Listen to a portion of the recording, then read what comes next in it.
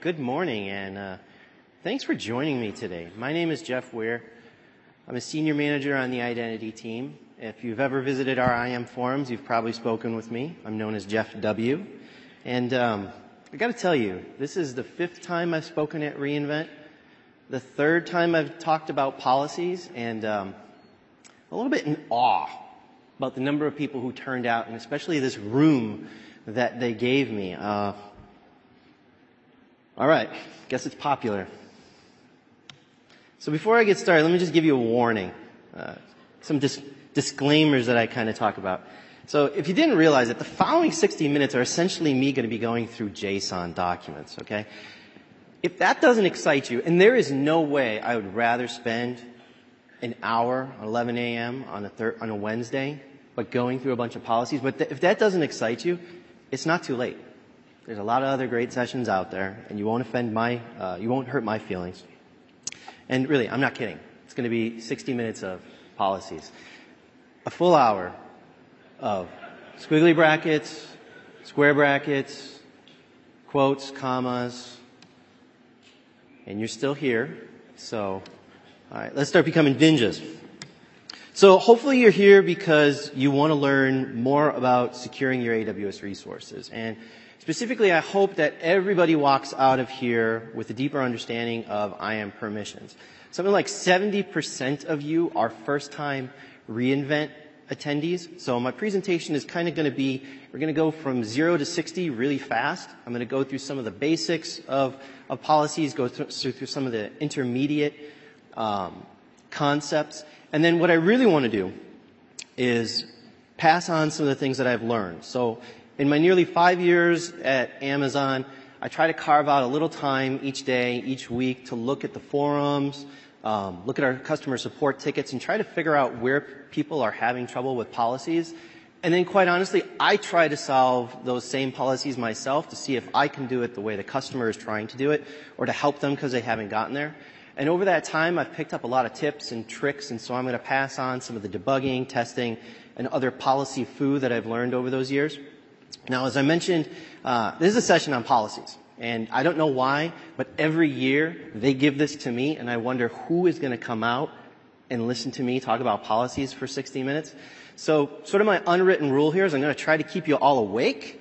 And the way that I'm going to do that is I'm going to try to show you, cram as many demonstrations as possible into the next 60 minutes. And because that's going to take me all the way to the hour, I'm just going to ask that if you have questions, and you will have questions because you're going to see things that probably won't make sense the first time you see it. But if you have questions, I just ask you to hold them to the end, and then I'll hang out for as long as they'll let me, and I'll be happy to answer your questions. So with that, let's get into the first demonstration. Now, this was an actual customer asked us to do this. They were having a problem with a support ticket, and it got all the way to the engineering team. And the engineers actually got stumped on this. They couldn't figure out how to do it. And it's a very simple concept, right? The idea is that I want my users to boot up EC2 instances, but to control costs, I only want them to be able to launch certain instance types. And specifically, back when this customer wanted to do it, they wanted to limit them to T1, T2, and M3 instances. So let's go through using the tools, and I'm going to show you how you create a managed policy, and we're going to attempt to limit starting an EC2 instance except for these 3 instance types. And then I'm going to attach that to a user and test it out. And so throughout my presentation, I'm going to assume 2 personas, okay?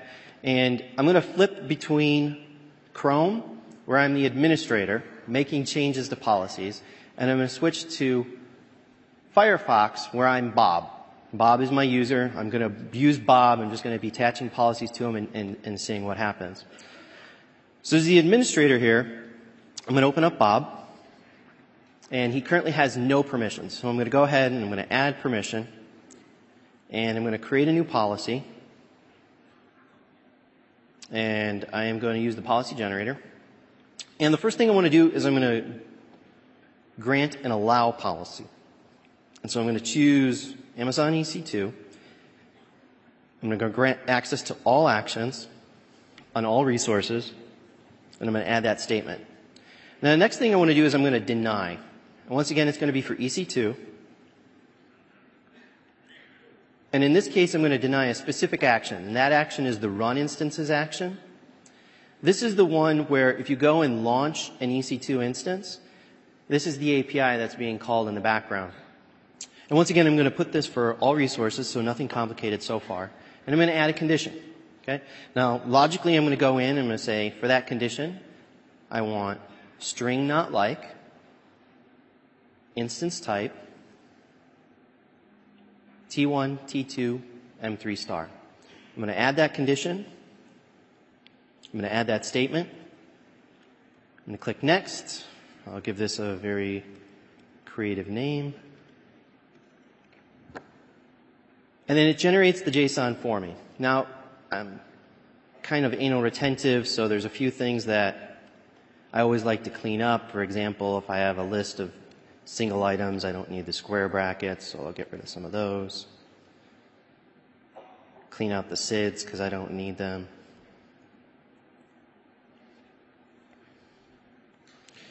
And then one of the things that you'll notice is the policy editor is a much more full-featured JSON editor. It's going to help you with the grammar and the policy syntax. And you can also choose to turn on and off some of the auto formatting for it. And so if I validate that, it's going to tell me that somewhere in there I introduced an error when I was cleaning it up. So if I go to line 9,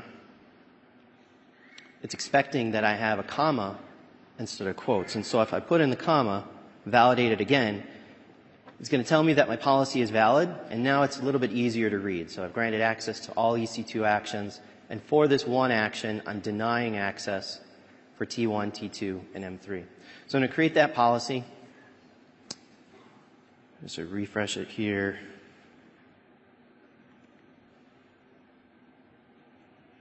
And there's my policy, review, add permissions. And so now this is the policy that is attached to Bob. So I'm going to switch over to Bob, and I'm just going to refresh here.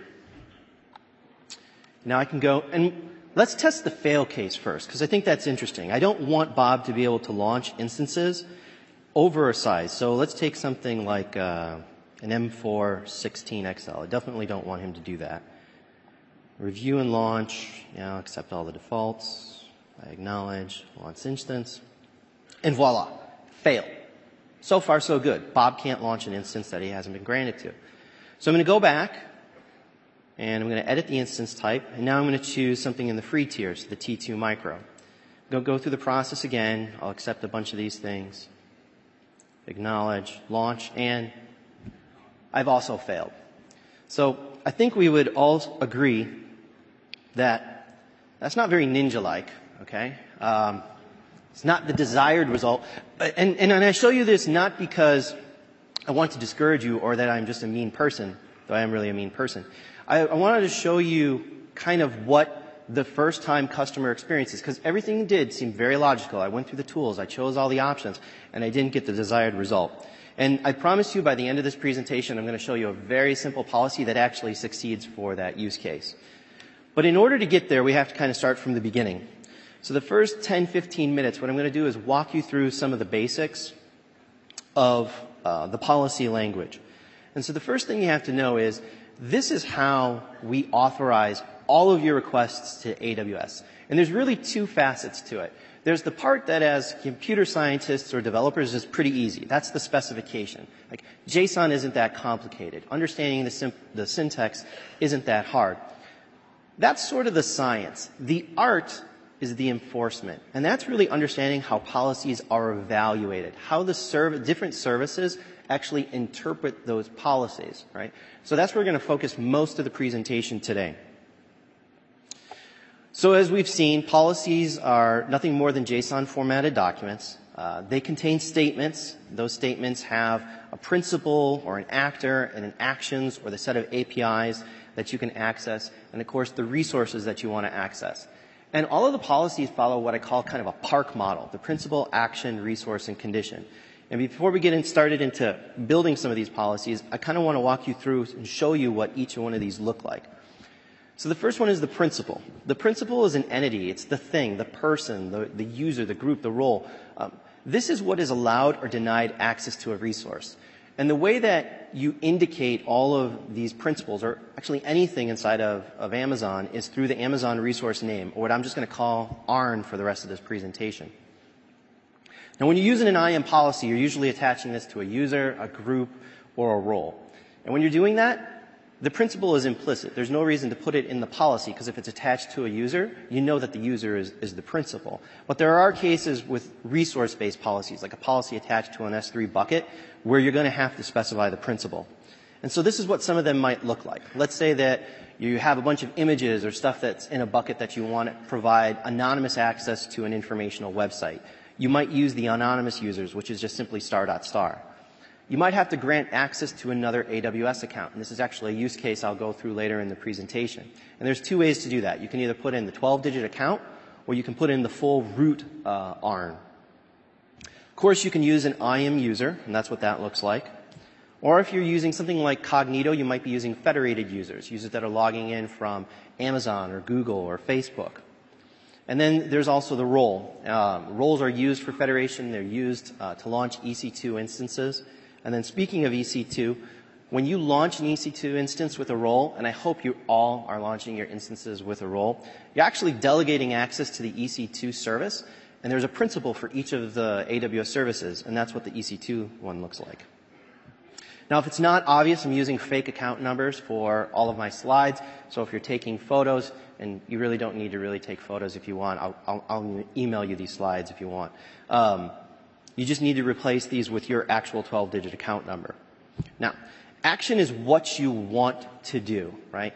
And there are literally thousands of actions. So this is where the documentation is going to become your best friend. Either that or from the policy generator or the policy simulator, you can get a list of all the actions, or what sometimes I'll call APIs, because there's almost a one-to-one relationship between action and APIs. Now, statements need to include an action or a not action. And so here, I'm going to show you what some of those actions look like. And so here's 3 for EC2, IAM, and S3.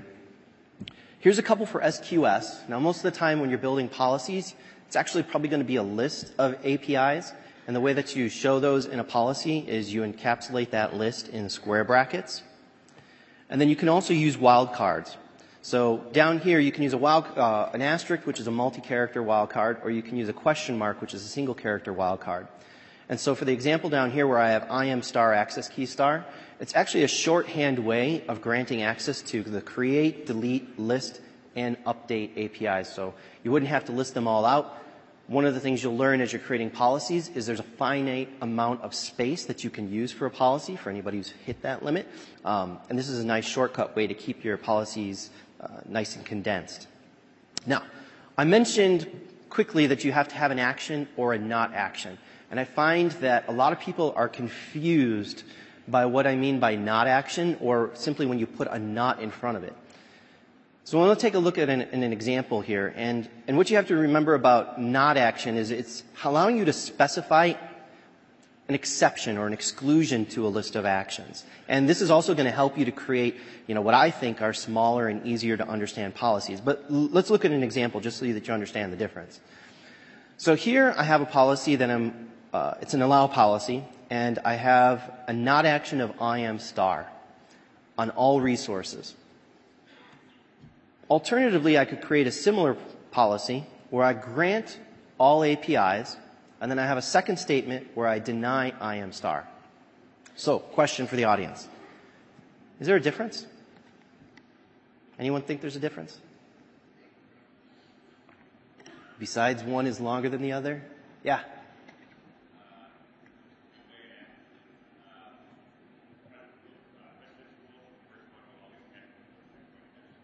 This gentleman is correct. So, I'll just go over where the difference is, and he nailed it.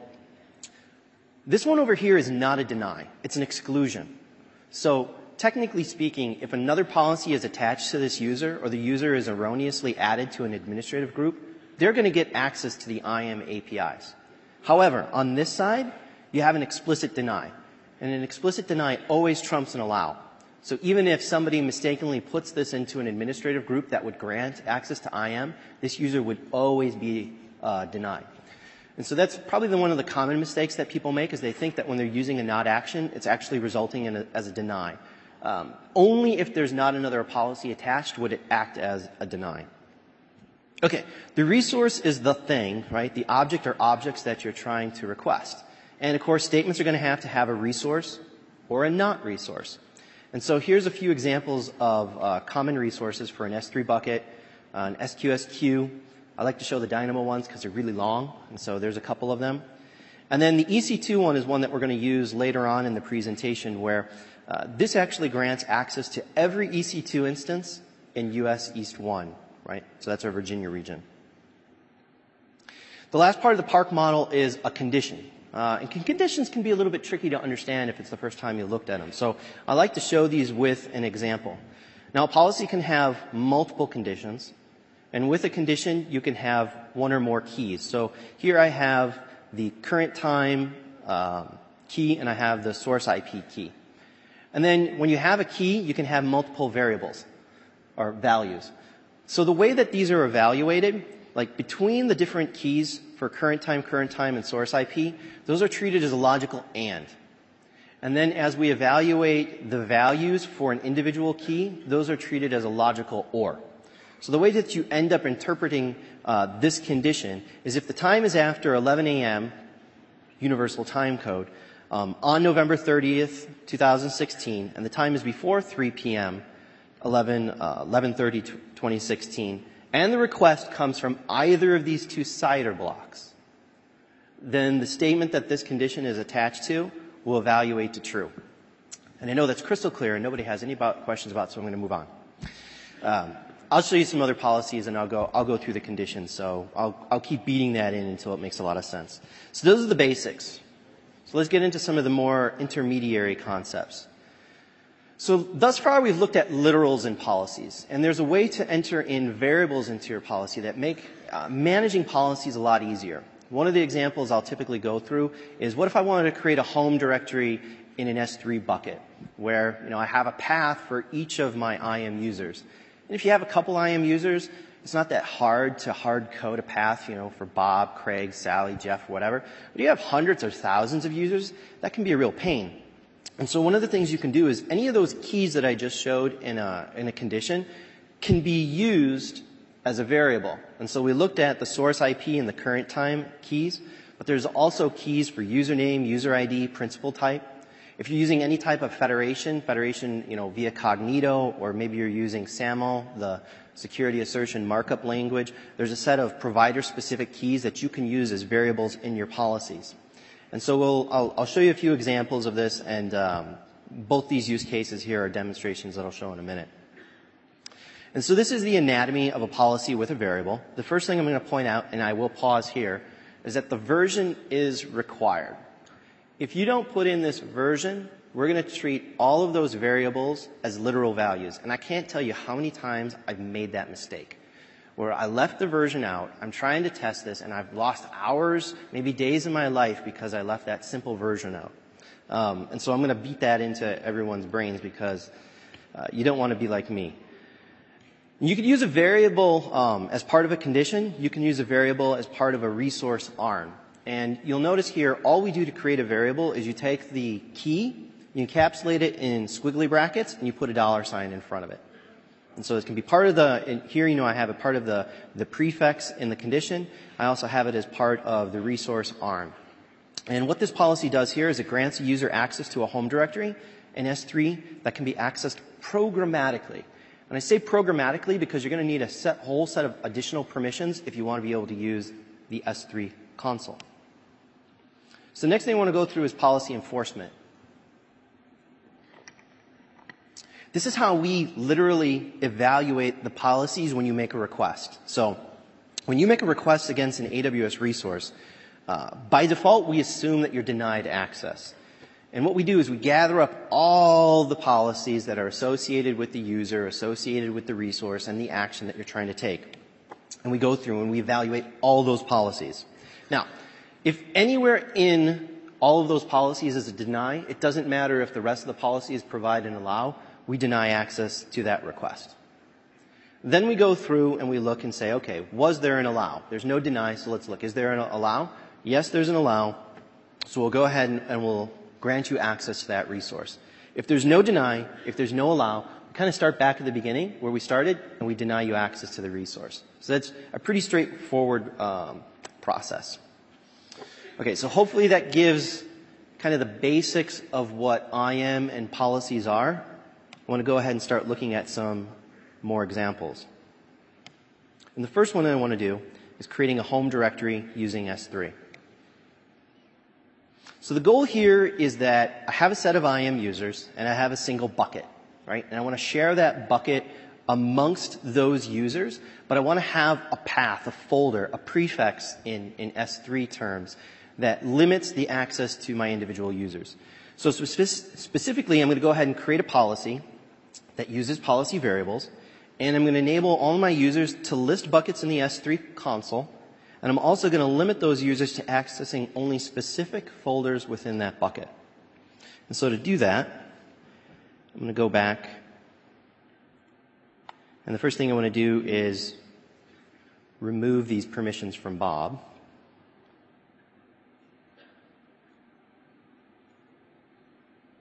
And I want to just show you, currently, Bob has no access to the S3 console, so he's currently getting an access denied. Now, if I go in here, I'm going to add a user to a group. So just like any of those good cooking shows, I got already thing cooking in the kitchen for time. And so I've created a group for the reInvent S3 home folder. I'm going to add him to that. And what that does is it gives him this lovely policy. And I know you can't see it, so I'm going to go through this in PowerPoint in the PowerPoint presentation, so don't worry about it if it's not clear. But I'm just showing you that this is all real. And now if I switch back over as Bob and I refresh,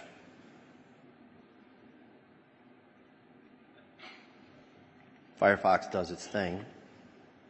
You're going to notice that Bob can see all the buckets. Now, I'll pause here for a minute because this is on purpose. One of the things you have to understand about the tools is they make some assumptions. So when you go to the S3 console, there's a set of APIs that are called by default. And if you don't grant access to those APIs, you're just not going to get past step one. And so one of the things that the users have to be able to do is see all the buckets. Now, he doesn't have access to them. He's going to get access denied no matter where he clicks on them, but he will be able to see them. The only bucket that he can get into is the demo bucket. Of course, he can't get into the finance folder. He can only get into the home folder. And in here, he can't access other users' folders. He can't even access other users who have a similar name. The only thing he can do is go into his home folder for Bob, where he keeps images of my daughter. So, yeah, moving on. Let's assume that that's not some weird thing. Bob's a family friend, and he likes to keep images of my family in his folder. So how did I go about doing that? Let's take a look at the policy. So as I mentioned before, the first thing you have to do is set the version, because I'm going to use variables in this policy. And there's a set of APIs, as I mentioned, that you need to access the console. So specifically, you have to grant access to S3, list all my buckets, and S3 get bucket location. Now, if you don't want your users to see all your buckets, there's a lot of third-party tools out there. But in this case, you won't be using the S3 console. So this is what you need to just view all those buckets. And then specifically, I want him to have access to an individual bucket. And to do that, I grant access to the S3 list bucket API for the ARN for my bucket. And here I'm using a string equals that allows him to see prefixes as long as they're null or they're home. And then the console uses a default delimiter of /, so I put that in the policy as well. Now we want him to be able to see inside of that bucket, specifically within his home folder. So once again, I'm granting access to the same API. This is list bucket. Okay, but I have to create a separate statement, even though it's using the same resource, because in this case, I'm using string like. So the difference here is this is string equals, and this one is string like. And that's because I have a variable, which is going to be dynamically resolved at runtime, and I'm using an asterisk because I don't know what objects are going to be in there. And so I can't use a string equals, I have to use a string like. Now, I have to have one more statement because I need to be able to manipulate objects in that folder. So when I clicked on that image, it was allowing me to do a get object. Now, interestingly enough here, when you use a list object, the resource target has to be the bucket. And if you've ever programmed using S3, you know that. When you call something like getObject or putObject or deleteObject, you're not using a target of a bucket, you're actually using the full path of the object. And so here, I have to grant access to the root of the folder using a variable, and potentially any subfolders. So I didn't have any subfolders in my example here, but you can imagine Bob had built out a folder tree underneath. And so this is the policy that you would need to do in order to grant access to that folder. So another common scenario that people talk to me about is they have these projects. And, administrators, we're busy people. We don't have time to keep creating users and setting permissions all day, right? So you want to be able to delegate that authority to a project owner, but you don't want them to have full admin rights. So this is something we call the limited IAM administrator. We actually have a security blog post. Now, I'll send you, there's links at the end of the presentation if you want to read more about this. But the idea is that I create an IAM administrator, and they can use the IAM console, and they can manage users, and they can create users, but they're only able to attach certain policies. And so, in this example here, I'm going to create a user. That user is going to be Bob. And Bob is going to have the ability to create users, but only attach this Amazon DynamoDB full access and the S3 bucket policy, the S3 policy that I had used on Bob. And so I'll switch now, and I'll go in, and once again, I'll strip Bob of all of his rights. I'm going to add him to another group.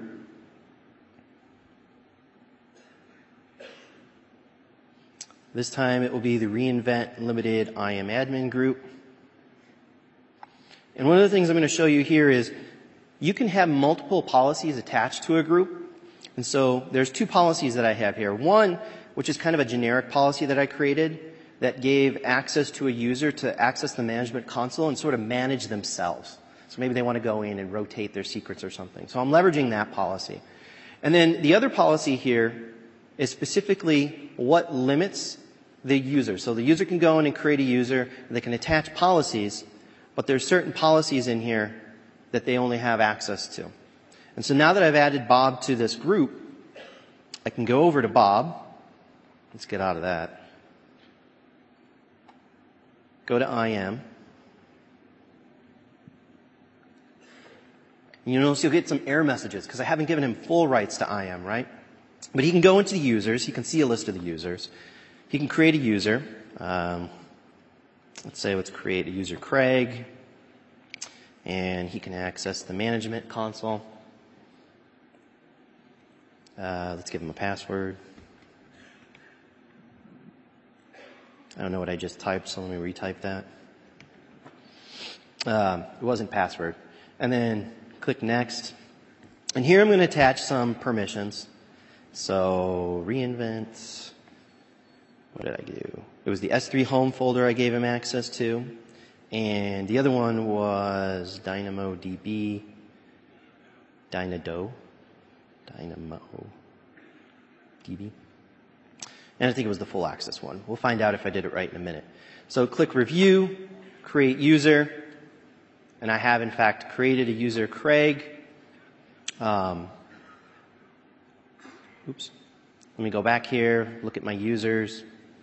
And one of the things I just want to point out is, I can't go and elevate privilege. So if I try to go in and add permissions, and I try to add, Craig to the admin group,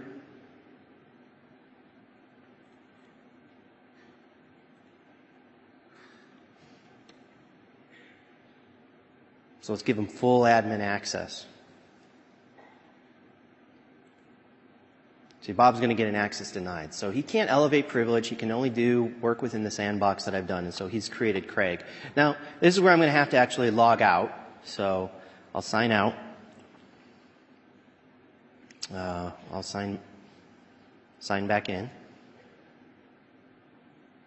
And this time I'll come in as Craig. Fingers crossed that I got the password right. And Craig can do a few things. So we gave him access to Dynamo. We gave him access to S3. We didn't give him access to EC2, so that might be interesting to look at. So I'll go to Dynamo, because that loaded first, and I'll go to tables. And in here I have a game stores table. And he can go in and he can look at all the items, and there's users named Chuck, Norris, Bruce, and Lee. These are my ninjas. Okay, they're not really ninjas, but it's the best I could come up with. So he has full access there. And then if I go to the EC2 console, you can see he's going to get a bunch of error messages because he doesn't have access to anything there. If I go to S3, he's going to have the same permissions as Bob, but just to kind of prove it, if he goes into the demo folder, goes into home, he can't get into Bob's folder. He can only get into Craig's folder, where there is literally nothing to see. And there is literally nothing to see.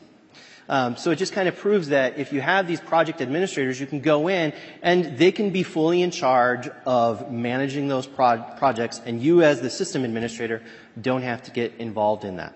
And so let me log out again to set up our next demo. Bear with me.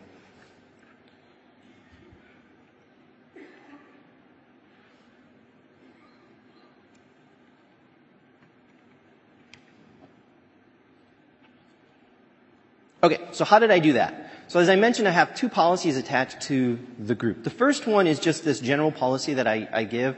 I kind of call it the self-manage policy because it allows me to go in and look at all the users. And if I want my users to be able to go in and change their password, the action is get login profile. Why we chose get login profile instead of set password, I don't know. But if you want to be able to set your password, that's the API you're going to need. You want to be able to list the groups for my user. Maybe I want to be able to list the keys for myself. And so this would allow you to self-manage. Now I'm kind of just taking advantage of that policy because it also allows the user into the management console. Now I need to be able to create users and attach permissions. So once again, I'm not using a variable in this one. I don't know why I put that. Well, I put the version in there just because it's good hygiene. But here's the list of all the APIs that you would need in terms of creating a user, creating a login profile, being able to list their policies, and do everything that I showed. And then here's the little piece of trickery. Kind of this is the pro tip. Is if you want to limit the user to attaching specific managed policies, you're going to take advantage of the IAM attach user policy and the IAM detach user policy. And specifically here is where you put in the ARNs, because each of these policies now have an Amazon resource name for them. You just list all the policies that you want the user to be able to add or remove to the users. And that's it. That's how you create a limited admin. Now, lots of customers these days are using multiple AWS accounts. In fact, are there anybody in here using more than one AWS account? Okay, great. All right. So you might actually get value out of this policy then. So when you have multiple accounts, let's say you have a developer account and you have a production account. One of the nice things that we introduced some time ago is that from the management console, you could take advantage of this thing called switch role, right? And so you create an IAM role and then you switch between the two. And by default, when you create one of these roles, it has an access policy, what can the role do, and it has a trust policy, who does it trust. And by default, when it generates it, it sets a trust at the root level. So it trusts the entire account. But you can modify that. You can change it and you can scope it down. And in fact, you can use IAM users or you can use federated users. And a lot of people don't know how to specify a federated user because they've never seen the STS ARNs before. And so I'm going to show you this demonstration, but because cross-account access is typically a new concept for most people, I'm going to use a diagram. So imagine I have a developer account. And I have a developer, and creatively his name is Bob. And Bob wants to access the production account. In my production account, I have a role creatively named my role. And this role grants some amount of permission. So I didn't have room, so I just said actions over here. And that's the access policy. And then you have the trust policy. This is who can assume the role. And by default, it's going to give you something like this. It's trusting everybody in this root account. Now, it's not really trusting everybody because inside of the developer account, a principal needs to have been granted access to assume that role. So I have Bob, and Bob has a policy that allows him to call assume role on this role. And this is what you have to do to set up the switch console, right? So Bob logs in as Bob into the management console, and then he goes and he uses this feature called switch. And when he does that, what happens behind the scenes is it assumes a role, and then it logs him in as a federated user, if you will. And his identity actually in the system changes. At that point, he looks like this. So it's an STS ARN where it has the assumed role, my role, and Bob. And so if the policies were too small to see, this is what a trust policy looks like by default. And, granting access to everybody in another account, that's not so ninja-like. But you can change that to an IAM user, right, using the IAM principal ARN that we looked at. Or you can change that to a temporary credential using STS. And, of course, you can even mix and match. So let's go ahead and see what that looks like. Now, I'm using IE because I need a third browser, and otherwise I wouldn't. And here is my role, and you can see here's the AWS account. Here's the name of the role. And what you do to add this is you go to switch role. And this is where you would add in the account, the role, and the display name. Now, of course, I've already done this. So if I go over here, once again, I'm just going to remove Bob from this group. And I'm going to add him to a group. And I'll use the cross-account access. I used really good names. I'm going to add permissions here. And then once again, there's a single policy here, and it's a very simple one. It's the same one we saw on the slide that allows him to assume that role. Now, if I go over here in, let's look at what don't I have access to. I don't think I have access to EC2 right now. So if I go in here, oh wait, I am the admin, sorry. If I go over here as Bob, and I look, I'm going to see a bunch of access denied. But what I've done over here in the role, sorry, I'm switching between browsers. So now I'm in the developer account, or the production account. And here's the role.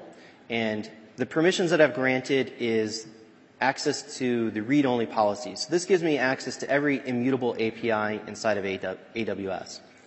And then I have the trust policy. And you can see down here I have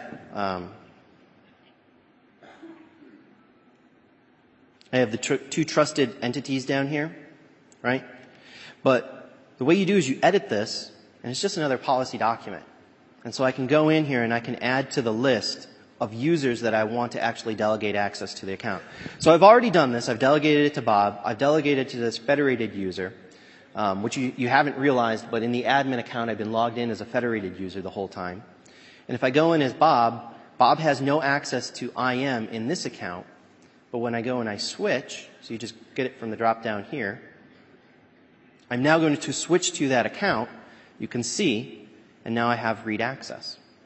And so this is how I can switch back and forth. I can go back. And of course, just to prove it, here I am the administrator. And you can see I have this weird looking name up here because I've logged in as a federated user. But I can also switch to that account, where I actually have a lot less privileges because I only have read-only access here. But that's how you switch back and forth, and that's how you lock it down to just specific users or specific federated users. Okay. We got about 20 minutes left, and this is my favorite topic, because this is where everybody struggles. So let's talk about resource level permissions with EC2. So if you've been with us for a while, you probably remembered a time when policies, for EC2 policies applied to all resources. And the good news is now for a set of actions and resources, you can set permissions per resource. So the types of things you can do is you can limit a user from starting, stopping, or terminating a particular instance or set of instances. And so just to give you an idea of how this looked, this is what people created policies maybe about 4 years ago. And yeah, it's not very ninja-like because this allows a user to terminate any instance in any region anywhere. Doesn't matter if they have access. This is what they would need if they needed to terminate access. And so we improved upon that. This is using the new longer instance IDs. You probably got an email about that. And this here says you can terminate an instance, but only if it's a specific instance. Now, that's probably not practical. So, maybe what you want to do is grant them access to terminate instances, but maybe only in a certain region. So these are all the instances in US East. But probably even better is tagging those instances. So I could tag an instance as dev, as production, or tag it as a specific owner. And now I can grant this policy to somebody and it'd say, well, you can terminate an instance, any instance in US East 1, as long as it's tagged with the developer tag. And so this makes writing policies for EC2 a whole lot more powerful. Now, what supports EC2 resource level permissions? EC2 has a lot of APIs. EC2 has a lot of resources, and they don't fit on a slide. So I'm giving you an example of some of the resources and some of the actions that you can use. You cannot use all resources, and you cannot use all actions. And quite honestly, this is where the documentation becomes your friend. I'm pretty good with policies, but when I'm doing something with EC2, I have two monitors, one for the docs, one for my policy editor, and I literally have to go back and forth, and I wish I had a better answer for you, but that's kind of the ninja way of doing it today. And so let's take a look at creating a policy using EC2 resource level permissions. And so the first one I want to show you is how I might limit a user from starting, stopping, or terminating an instance unless the instance is owned by that user. And the way that I'm going to do that is I have a number of EC2 instances, and they're all tagged with an owner tag. And I have a policy that's going to grant a user access to the EC2 console so they can go in and see it. And I have a policy that's going to limit what they can do with those instances based on the owner tag. So I'll go back in as the admin, and I'm going to select Bob. And once again, I am going to remove him from this group. And I'm going to add him to another group. And this one is going to be the reInvent EC2 owner group. And once again, he's got two sets of permissions here. Now, this first one is the Amazon EC2 read-only access. And this is a managed policy that AWS provides. So there's nothing you need to do to create this one. You just attach it. And if EC2 adds another API, it'll show up in this list. And so this will give him read access to the EC2 console. And then here's my policy that limits what he can do with the instances. And it's not that complicated. And like the other policies, I'll show you in PowerPoint so a human can read them. And now if I go over here as Bob, I'm going to open up EC2.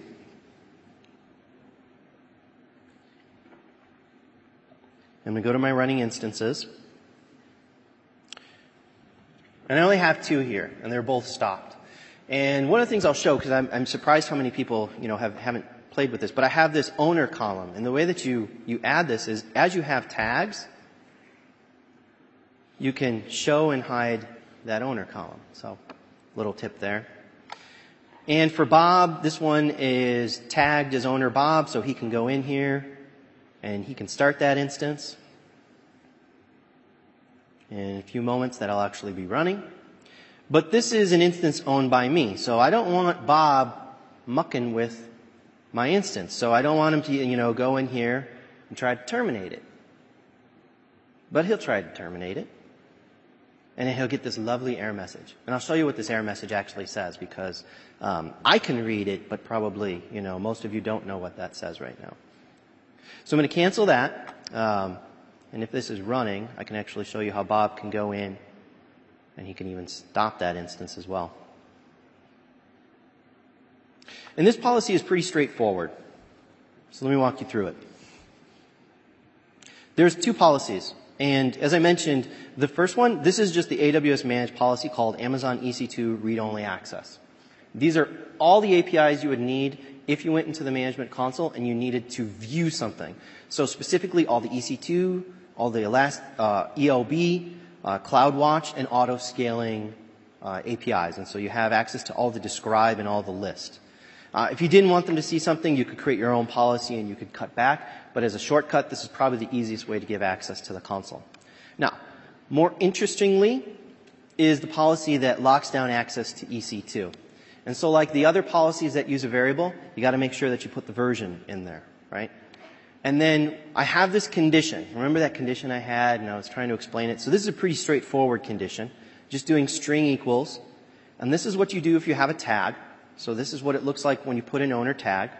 And I'm going to leverage variables here that resolve to Bob, Jeff, or whoever is a user in my account.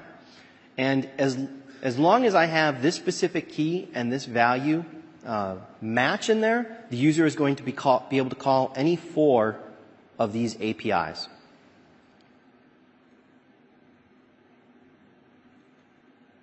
Okay. So remember where we started, right? We wanted to limit a user from starting an instance unless the instance was a T1, a T2, or an M3, and I had an epic failure. Let's go ahead and try to do that one again. So same rules apply, except this time I'm going to use a manage policy that actually limits starting EC2 instances to those specific instance types. And I'm just going to simply attach that policy to Bob and go on. And so let me switch back over here. And I'm going to remove them from the group one more time. And this time I'm just going to add a policy. And let's see, reinvent. I have this verbose instance type policy, so I'm going to go ahead and attach that.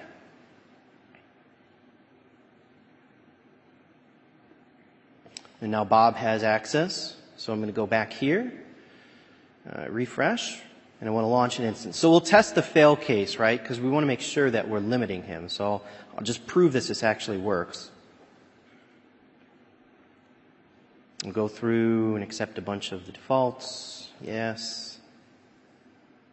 And of course, I get a fail message. So this is good. What I'm going to do is I'm going to copy this into my clipboard because I want to show you in a minute how you actually get something useful out of that. But I'm going to go back. Did I actually copy it? I don't know. Yeah, there we go. I'm going to go back, and this time I'm going to change it to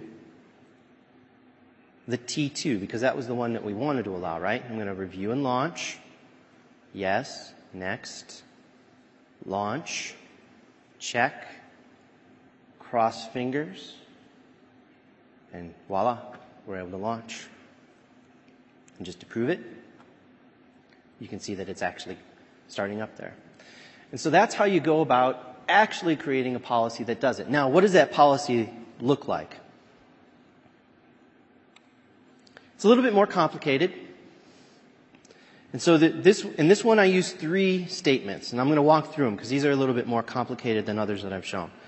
So here is something that includes all services and actions that you want to exclude. And so this is important. I'm giving you access to everything in AWS unless it's an IAM API or EC2 instances. So this statement right here, it says you can have S3, it says that you can have Dynamo, everything. So if you want to lock it down, you actually have to put a list of APIs or services that you don't want them to have access to. Now here's another interesting one. This is using a not resource.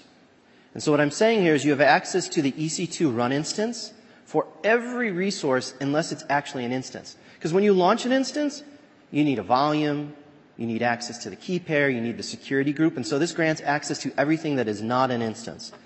And then this last piece here is where we grant access to the run instance for the instances that are in US East 2 or EU West 1, as long as those instance types are T1, T2, and M3. Now it's kind of complicated, so I think we can make it even easier. And the way we do that is we take advantage of a very little known language thing that we have in the policy language called if exists. So the reason that first time I went through it failed is I was testing for a condition on a resource where that key doesn't exist.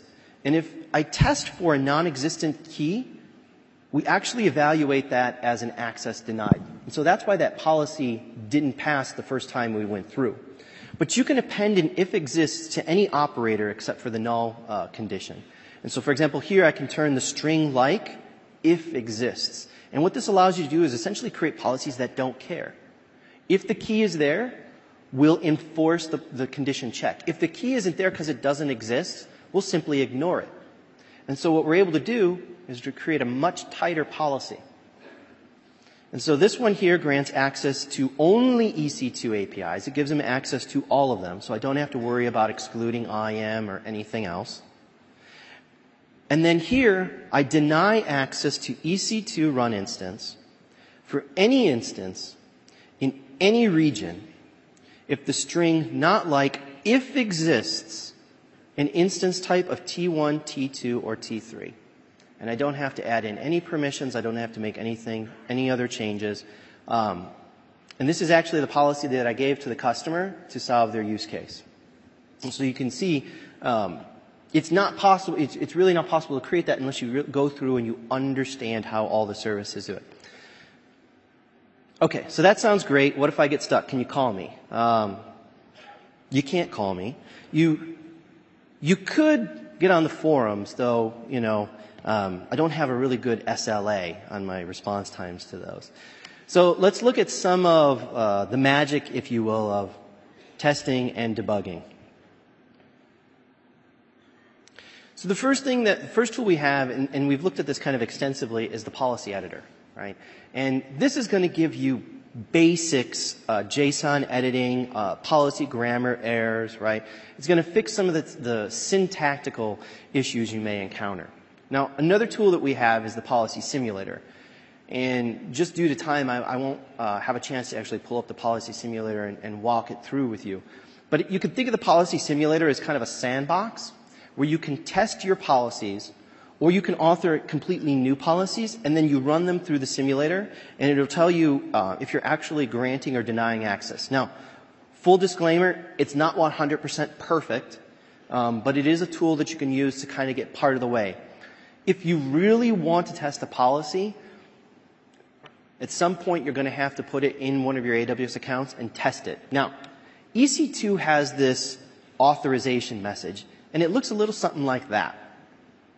And if you know how to, you can literally pull some gold out of that message. Specifically, you can find out if the action was denied because it was an explicit deny, or whether there was whether they were allowed, right? You can find the principle, the action, the resource, the values that they were trying to do.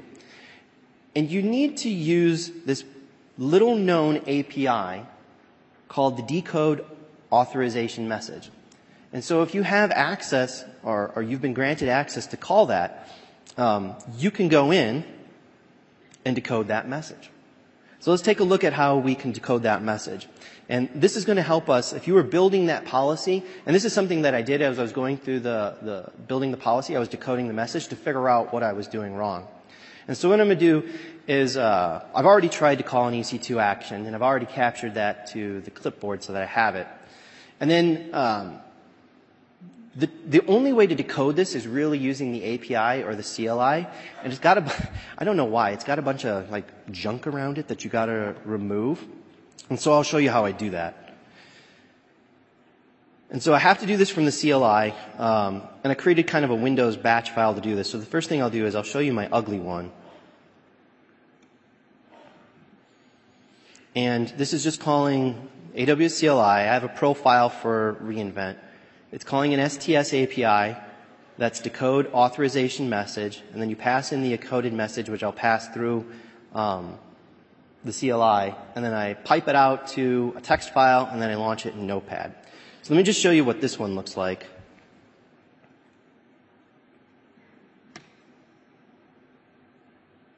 Now, it comes out something like this, which isn't all that human readable.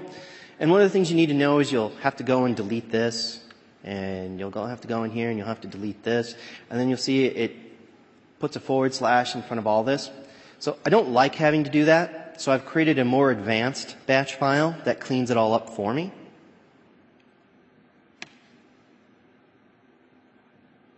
And now you get something like this. And I can take this, which is better but still not all that human readable, and I can drop it into my favorite JSON tool. And now I get something that's human readable. And let me see if I can bump that up a little bit. And so here you could see that I wasn't allowed, I wasn't explicitly denied, but I still had some failures. And if I go through, I can see that it was Bob, and I can see where he was trying to launch the instance, and I can scroll down, and then eventually, to get to the punchline, I see that there was a value of M16 extra large, which I knew he shouldn't be able to do, but this is where it ends up failing. But unless you know how to decode that message, you're never going to be able to find that information. And so with that, I want to congratulate you. You're all now certified policy ninjas.